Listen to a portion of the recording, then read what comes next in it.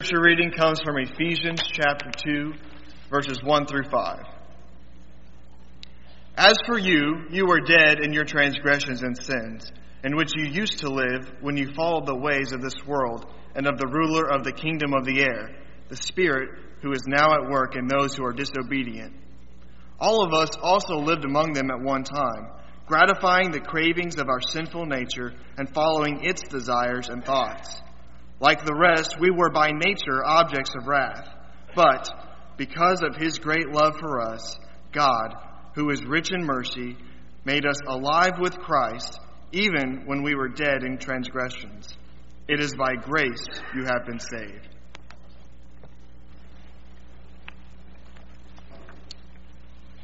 Good evening. I'm sure that you're all excited after Kent's ringing endorsement of me, the childish youth minister, evidently. So you can look forward to that, I guess.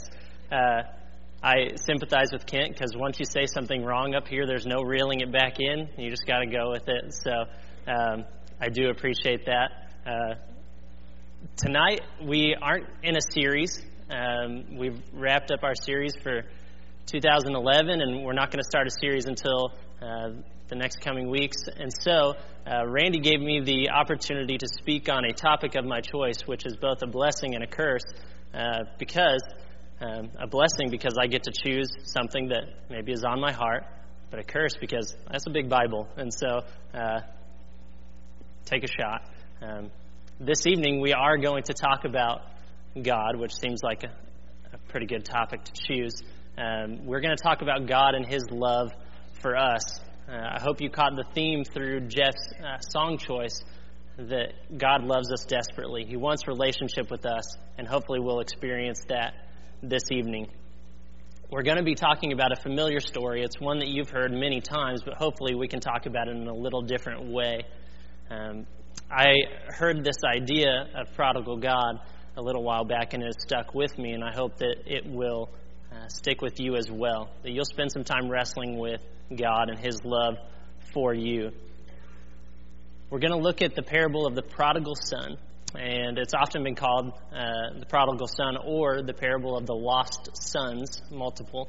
That is probably a more accurate description because we do have two sons, and they're both not in their father's will. They're both doing something wrong, so they're both lost. We'll get to that in just a minute. Let's set the context for this parable first. If you would, turn to Luke 15. That's where we're going to camp out this evening. I hope that you've brought your Bibles and you can follow along with the text in front of you. If not, we'll have it on the screen. We'll start in verse 1 through 3. Now the tax collectors and sinners were all gathering around to hear Jesus. But the Pharisees and the teachers of the law muttered, "This man welcomes sinners and eats with them."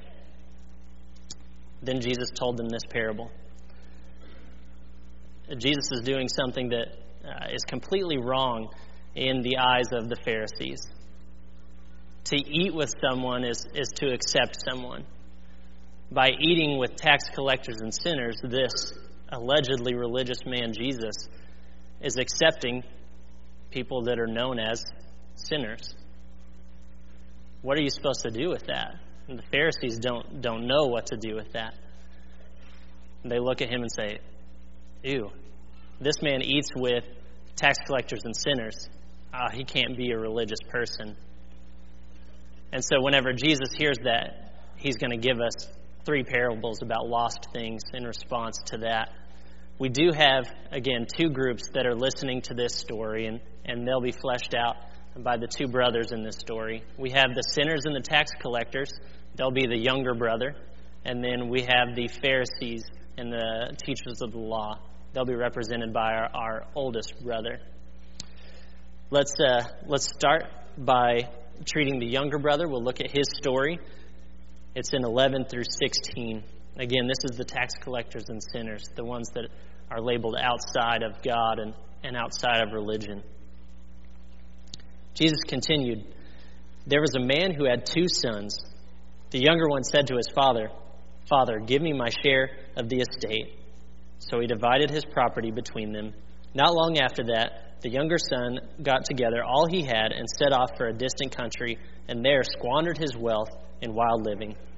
After he had spent everything, there was a severe famine in the whole country, and he began to be in need. So he went and hired himself out to a citizen of that country, who sent him to his fields to feed pigs. He longed to fill his stomach with the pods that the pigs were eating, but no one gave him anything. I wish we could have seen the faces of the audience whenever Jesus starts into this story. They would have been in shock. To start off with, we see a man and he has 2 sons. Sounds like a nice start to a story, but the request at the beginning would have floored the audience. The younger son asks for his share of the inheritance. Now, it is customary for Jews, whenever the head of the household passes away, he splits up all of his assets, and it's distributed to his sons, and the oldest son gets a double portion. So we have 2 sons here. The oldest son is going to get 2/3. The youngest son will get 1/3. The problem is, that's supposed to happen after he dies, not while he's alive. Incredibly offensive to ask for his share of the inheritance before his father's death. That's offensive today. Hopefully, none of you have asked for an inheritance before your loved one has passed away. You're likely to lose that inheritance. That's what happens here. It's incredibly offensive. But he asks for this inheritance. And by doing so, he's basically saying to his father, it would be better for me if you were dead. I don't want you. I just want your stuff. I want your blessings. Relationship with you doesn't matter to me. I just want what I view as mine. It's due to me, so I want it. Again, Jesus' audience would have been very surprised at this. They would have been even more surprised that the father doesn't kick him out of the family. Instead, the father gives him what he asked for. He blesses him, allows him to go, and we see what happens there. The son is referred to so often as prodigal. We have thrown that term around plenty, and I'll be the first to admit, I did not know the definition of that word outside of this story. This story has defined what I understand the word prodigal to mean. And so, fortunately for us, the dictionary does treat the word prodigal, and it defines it in 2 ways. Recklessly extravagant and having spent everything. Whenever we look at our younger son, our younger brother, we see he is clearly recklessly extravagant. He goes and spends everything that his father has entrusted to him, and he does so in a very short period of time. He spends it all. So he meets both criteria. Recklessly extravagant, spent everything. We see him reach rock bottom, and as rock bottom as it can get for a Jew. He is feeding pigs for a living. For a Jew to be around pigs, they're unclean, completely unclean. It messes with the way that you actually can worship. You are considered unclean. You have to go through washings and things like that.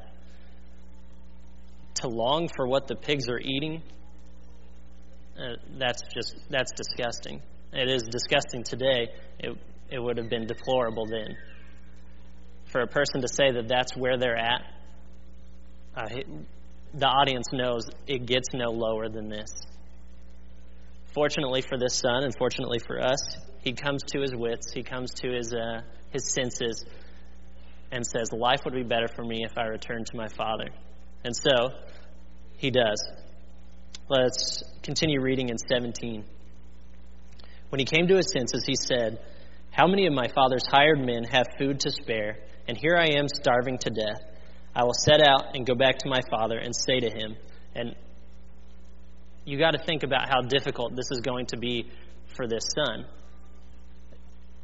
He's going to have to go back to his father, who he said, I wish you were dead. What am I going to say that's going to have him take me back? And so he has pored over these words. He has spent a lot of time trying to decide, how am I going to say this in a way that my Father will let me come back? I don't need to be his son again. Just let me be a servant. And so he pours so much into this, and he decides this is how he's going to say it. Father, I have sinned against heaven and against you. I am no longer worthy to be called your son. Make me like one of your hired men. So he got up and went to his father. But while he was still a long way off, his father saw him and was filled with compassion for him. He ran to his son, threw his arms around him, and kissed him. If you're the son, that's not what you saw coming. And you see, he's going to be flustered. He doesn't know what to do with that. He's expecting a reprimand, and instead he gets a kiss. And you can tell he doesn't know what to do, and so he starts into his spiel that he's prepared and he's been thinking about. He says, the son said to the father, Father, I have sinned against heaven and against you. I am no longer worthy to be called your son. He's going to keep going. Can I be a hired hand in your household? But the father won't let him.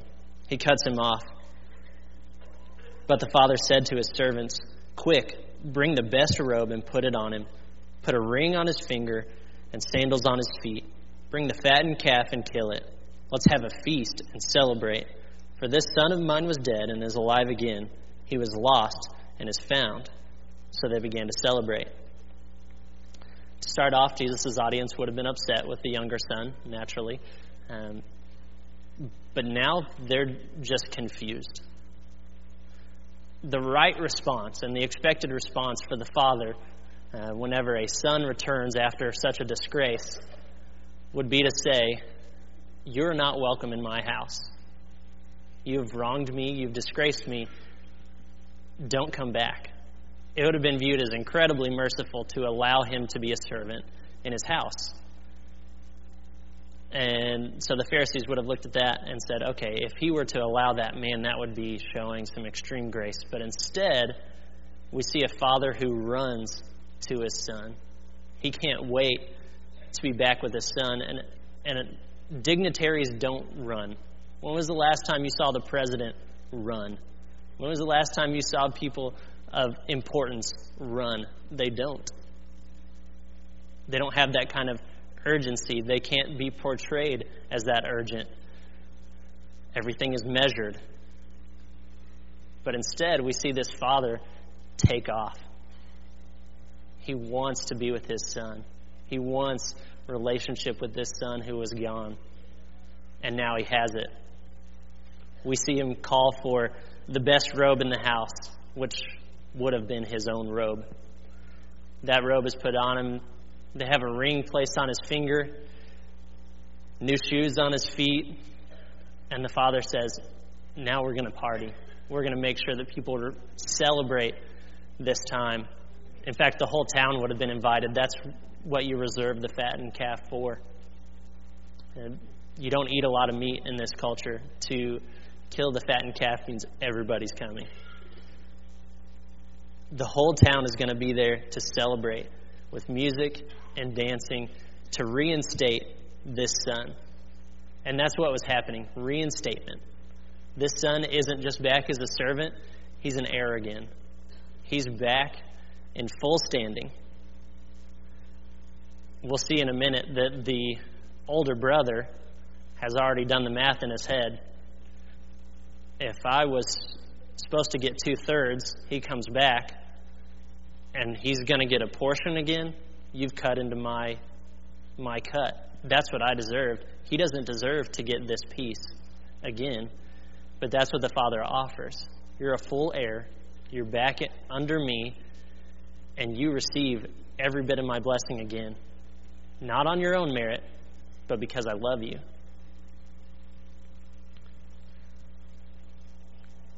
The moral of this story often for us, and the application often is, if you find yourself as the prodigal son, if you find yourself away, not doing what God would call you to do, return and he'll accept you back.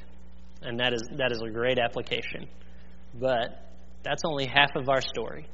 Let's look at the other half. We still have an older brother to attend to, and you might find yourself a little bit in the younger brother, but you might also find your heart might be towards the older brother as well. Again, this is to represent the Pharisees in our story and in Jesus' audience. Picking up in verse 25. Meanwhile, the older son was in the field. When he came near the house, he heard music and dancing. So he called one of the servants and asked him what was going on. Your brother has come, he replied, and your father has killed the fattened calf because he has him back safe and sound. The older brother became angry and refused to go in. So his father went out and pleaded with him. But he answered his father, and this is incredibly stern. He's sending a message. He's letting the father have a piece of his mind. Look, all these years I've been slaving for you and never disobeyed your orders, yet you never gave me even a young goat, so I could celebrate with my friends. But when this son of yours, if you would even consider him a son, when this son of yours, lost my spot. When the son of yours returns, the answer is fine. Okay, young goat. The son of yours who has squandered your property with prostitutes comes home. You kill the fattened calf for him. This doesn't compute. And the father says, my son. The father says, you are always with me, and everything I have is yours. But we had to celebrate and be glad, because this brother of yours was dead and is alive again. He was lost and is found. Now, allegedly, this is our faithful brother. We have the unfaithful brother who leaves, and we have the faithful brother who stands by his father's side, right? Not quite. We might find that his heart is in the exact same place as his younger brothers. By choosing not to attend this feast, he's not only showing distaste and not only insulting his brother, but he's insulting his father as well. If you're going to kill the fattened calf and invite the whole town, likely this is going to be the biggest event that this father ever hosts. As far as publicly, this is whenever he is most out there. To have a son that chooses not to attend because he doesn't agree is embarrassing. And even more embarrassing, he has to go out to his son and plead with him. Please come in. Please celebrate with me. Please share what I care about. Please care what I care about. But it's clear that they're not on the same page. It's clear that this older son doesn't love the father any more than the younger brother did. The older brother is what we would term self-righteous and emphasize self-righteous. The older brother has done everything that the father asked, but he does so out of obligation. He does so because he is supposed to. He doesn't want to do the things he's supposed to. He does them because he wants to force the father's hand. In a way, he's being manipulative. If I do everything that I'm supposed to, my father will have no other choice than to bless me. That's the thought of this older brother. If I do everything that I'm supposed to, my father has to give me what I'm entitled to. Now, remember, we're talking about the Pharisees here. These were people that knew every single line in the law. They tried to carry it out like a checklist. They added their own rules to make sure that they weren't even getting close to it. They had lost sight of the bigger picture. The purpose of the law was relationship with God. It wasn't trying to earn your way to heaven. And that's where the Pharisees find themselves. That's where their heart is at, and that's where this older brother is representing. They're doing everything that they're supposed to, but they're doing it with a heart that says, I'm doing it out of obligation, not because I love God or because I care about the things He cares about. Now, while I have younger brother moments where I leave God and don't do His will, I also have moments where I am like this older brother, where I'm I'm doing everything I am supposed to. I'm working through my checklist of Christianity, what it means to be in relationship with God in my mind. And I do everything. I'm able to check the list off. But in the end, if I'm not wanting relationship with God, if I'm just wanting His blessings, then I'm no better off than the Pharisees or this older brother. We have to guard ourselves against just doing things because we are supposed to. We have to live as Christians because we share the heart of God. We share the passions that He has. That's where this older brother falls short.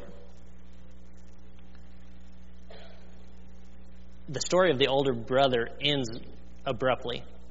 It just stops. We never see what his response is to his father's invitation. It just ends.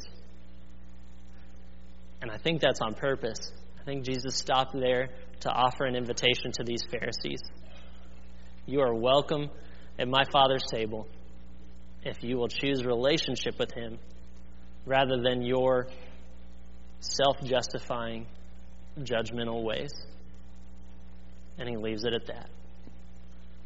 And we know that some Pharisees do choose to follow Christ and to accept relationship, and then some don't. But the invitation is out there. You can always return. Again, it's appropriate to place ourselves in the shoes of one of those brothers. That is often the application, and that's great. It speaks a lot to our relationship with God. But I need to say this delicately. When we are constantly reading the Bible and trying to insert ourselves, we run the risk of being an older brother. If we are constantly looking, what am I supposed to do? We can run the risk of making our own checklist. And I'm not saying that doing that with this text is wrong. I think it's absolutely appropriate to look at that. But if we're constantly trying to insert ourselves, we can miss the bigger picture. And the bigger picture is that we have a God that loves us. And that's the message of our Bible. That's the message of our gospel, is that we have a God who runs to us. Timothy Keller wrote a book entitled The Prodigal God. And he contends that this story is not about a son who runs away, a son who chooses to leave and then return. He also says this story is not about a brother who didn't leave but doesn't love his father. He says the story is about a prodigal God. If you're like me, that's uncomfortable to say that. Prodigal has always taken on a negative connotation, mainly because I've associated it with this brother who did something wrong. But let's look back at our definition of prodigal. 1, being recklessly extravagant. And 2, having spent everything. If we look at our father in the story, he is reckless in the way that he blesses his son. It doesn't make sense for him to give him those assets and allow him to go spend them. That's reckless. He's extravagant in the way that he invites him back and celebrates his return. He spares no cost in order to celebrate his son. We would look at the father in this story and say he is prodigal. He's recklessly extravagant and he's willing to spend anything. He has spent everything. If it fits this father in this story, does it fit our understanding of who our heavenly Father is? God. Is he prodigal? And I would say absolutely. I think that is an excellent understanding of this scripture. God is recklessly extravagant in the way that he blesses us. It does not make sense in our understanding that God would bless us whenever he knows we're going to fail. Why does God accept us back every time we mess up? If it was a normal relationship, an earthly relationship that we're used to seeing, and somebody wronged someone else that many times, we would say, get out of that relationship. But instead, God continues to bless, and then we fail. And then he takes us back, fully reinstating us. And then we fail. And then what happens? He accepts us back again. We would look at that and call that reckless. But that's just because we don't understand God's love. God's not reckless. He loves us. And that's how he fleshes out that love. By our terms, he is recklessly extravagant in the way that he blesses us. And the second part of that definition was having spent everything. If you want evidence that God spent everything to be in relationship with you, we don't need to look any farther than the cross. He sent his only son to die on the cross in your place and in my place so that he could have relationship with us. God has spared no expense to be in relationship with you for eternity. I think we could look at our God and say he is both recklessly extravagant and he has spent everything to be in relationship with us. And I'm glad to say that we serve a prodigal God. That is such a blessing.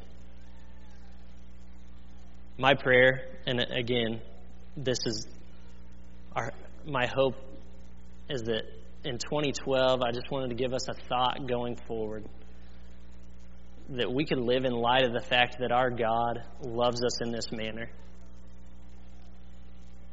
He wants relationship with you so bad. He's not a distant God that is waiting to bring the hammer down whenever you mess up. He's a God that wants to run to you whenever you return. That's the God that we serve. No matter how low 2011 was for you, it can get better as long as you will turn to your Father. And no matter how low 2012 gets, I promise you it will be better if you will turn and desire a relationship with the Father. So, will you live in light of that fact? Will you be in a relationship with God, not out of obligation, but do so because you want relationship, because you love him, because you want to love the things that he loves? That's what a relationship with God looks like. And you can trust that whenever you fail, and you will, that he'll accept you back, reinstate you fully as an heir, and love you in a way that we can't fathom. Tonight, if you find yourself in the shoes of one of those brothers, you've done wrong, and you've run from God and need to find a place back in his will, we would love to pray for you this evening.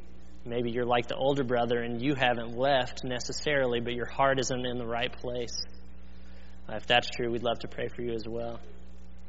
Or maybe you haven't even started this journey with this prodigal God that does love you desperately. If that's true, we'd love to baptize you this evening and start that journey. Whatever it is, I pray that you would come forward and experience our prodigal God's love as we stand and sing.